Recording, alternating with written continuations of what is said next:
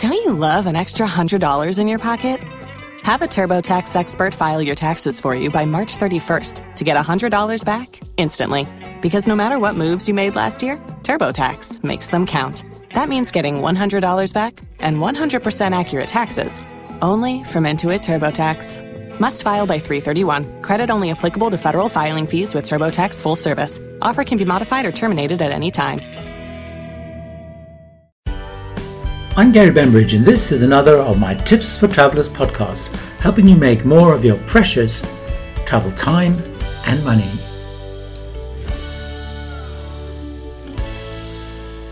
How do you manage to cruise so often? Are you loaded? Do you get freebies? Are you paying? I get asked this often. So it's time to tell all, as along the way I discovered things that will help you cruise more too, or at worst, help you get more cruise for your buck. Welcome aboard. I'm Gary Bembridge. Finding out how to cruise more often began 10 years ago for me. I had chemotherapy for cancer in 2012. I've been in remission since then, several years, by the way, more than my oncologist expected. Knowing that the clock may be ticking down made me want to visit the places and try all of the cruise lines much faster than planned. I drew up a list of all the places, itineraries, and cruise lines that I wanted to try. Now, as I looked at my list, I quickly realized I needed two precious commodities: time and money. This is what I did and what I learned along the way. I initially got the time I needed by retiring from my full-time corporate job on a pension, but I soon discovered that while having more time gave me more opportunities to go cruising, I needed to make my money go much further than it was actually able to. That's when it hit me. Being more flexible is actually much more important. Flexibility drives down the cost of cruising, whether you have unlimited time or, like my partner, who's still working full-time with 25 or so working days of vacation. This is what we found out. The more flexible we're willing to be, the cheaper and or the more frequently we could cruise. First of all, I became flexible on cruise line. I stopped being tied to one cruise line, which at the time was Cunard, and I stopped trying to move up their loyalty tiers. I used to value perks like priority embarkation, specialty dining, added Wi-Fi minutes, free laundry, and so on. By being flexible on lines, I now always find a fare that more than compensates for those loyalty perks that you lose. Sometimes the fare actually includes them, or it's still cheaper even after paying for those lost perks. You need to decide how flexible you can be on this. I tend to limit myself as I cruise less on big megaship resort lines, Norwegian, Royal Caribbean, MSC, and Carnival. And I'm also happy on smaller ships, and I'm less of a party animal. Now, on those resort lines I mentioned, a balcony cabin is usually around $100 to $200 per person per night, while premium lines like Celebrity, Holland America, Princess, and Virgin can be twice that cost per night. The smaller luxury lines that I like even more, Oceania, Azamara,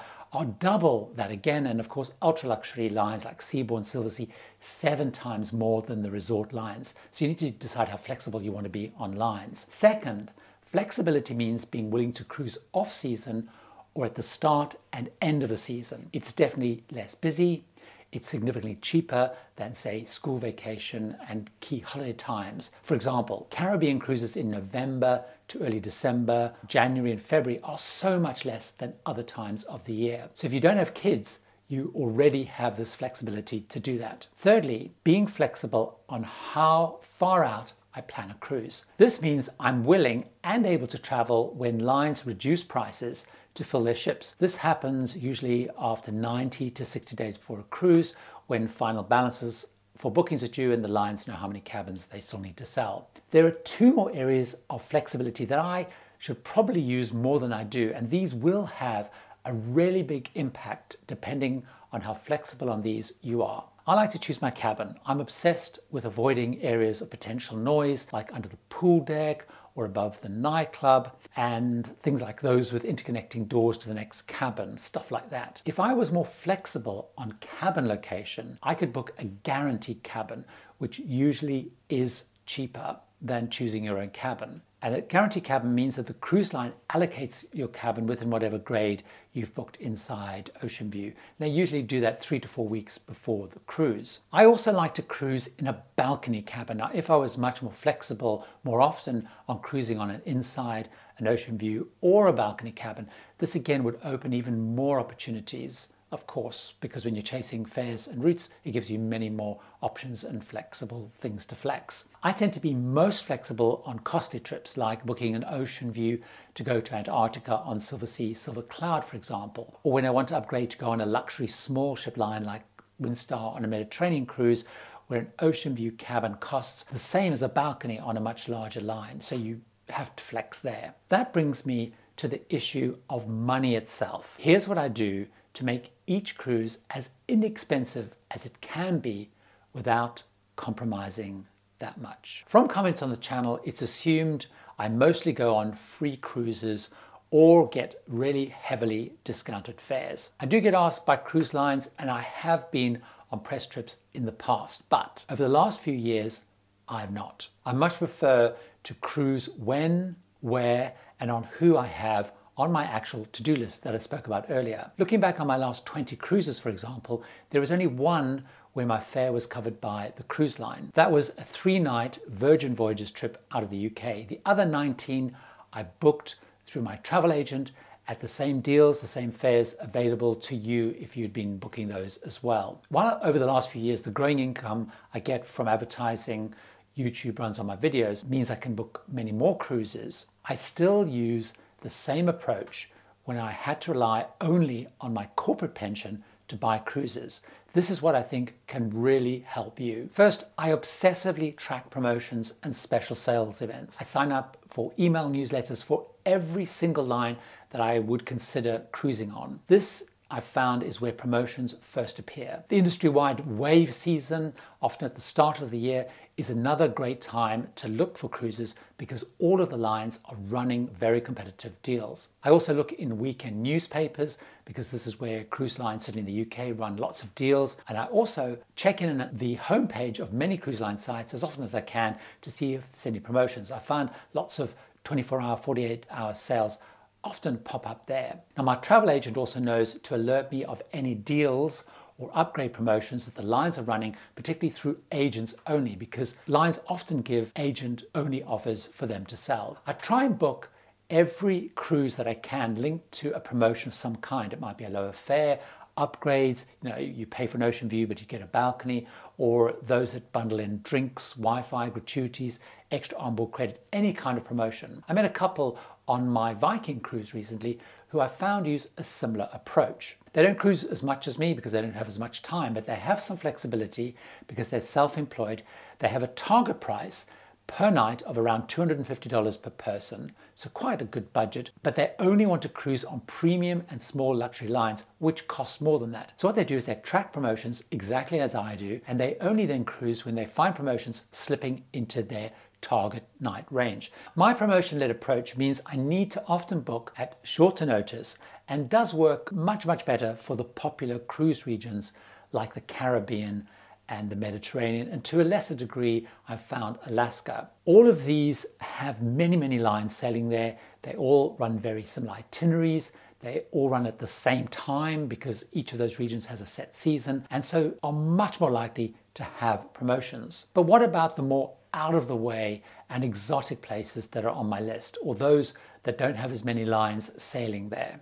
I plan ahead for those, and I found the best pricing I usually get for those are when the itineraries are first launched. These then, I've found, tend to increase in price over time. The lines want us to commit early, often a year to now even 2 years or more ahead, and they have offers to encourage that. So I found for those itineraries, it's better to do that. So for example, I booked a Japanese cruise way in advance because there's only a few lines sailing. The season is very short, kind of February to April usually, and demand for that itinerary is very high. I can already see prices on that itinerary is edging up as they start to sell more cabins and the ship starts to fill up. When I book, I always ask what happens if the price of this cruise changes, because once I book a cruise, I price watch. As the cruise gets closer, and particularly before paying final balance, I check if the fares for my cabin grade have gone down, and if they have, I ask for mine to change. I often do a dummy booking on the cruise line site, for example, but I also set up a fare tracker for my cruise on either cruisewatch.com or cruisecritic.com, as they send email alerts when prices change. This has helped me to cruise more often, as I often have had fares reduced, got added onboard credit, or upgrades. The most dramatic one, which I have spoken about before, is an Azamara Mediterranean cruise, where the price of the cruise halved. I got that back. It's enough to book a completely new cruise. I do not spend a lot of money on board, making the total cost of my cruises lower than it probably is for many people. It's easier for me to do that because I don't drink alcohol. I do a lot of self-exploring rather than cruise line excursions. I use hop-on, hop-off buses, port guides, port talks on board, and guidebooks to plan. If destinations are far from the port, like Rome and Florence, I book the line on your own transfer, which is much less costly. I try to avoid the spa because the spa is crazy expensive, and also shopping on board. I do always upgrade though the Wi-Fi, because keeping in touch with home is really important to me, particularly if I can do things like FaceTime on the Wi-Fi, because I travel so a lot and I want to stay in touch with home. My weakness is the casino. So every year I allocate a budget of money that I use for that. Though bizarrely, since cruising resumed, that pot is actually ahead because luck so far has been on my side. How long that lasts for, I don't know. So I do build in kind of my special little treat. I often book future cruises on board because they're always at a discount, and the booking itself still gets credited and managed by my travel agent. If you found this interesting, visit my YouTube Tips for Travelers channel. For more video tips and advice, search Tips for Travelers on YouTube.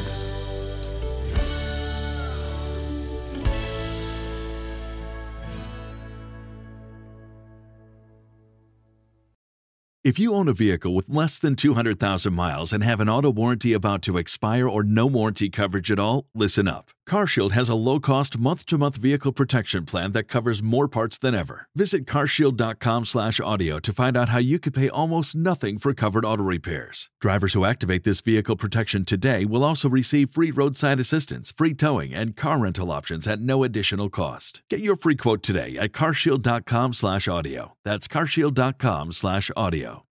When facing a family law matter, it can feel like an overwhelming and never-ending court process. It's vital to know that things will look better on the other side if you hire legal counsel with the skill and compassion to help. At Stengy Law Firm, we represent clients in difficult family law matters every day. Visit FamilyLawRepresentation.com to schedule your consultation. That's FamilyLawRepresentation.com. Stengy Law Firm, here to help you rebuild your life. Stengy Law Firm has an office in Wichita. Kirk Stengy, 120 South Central Avenue, Suite 450, Clayton, Missouri.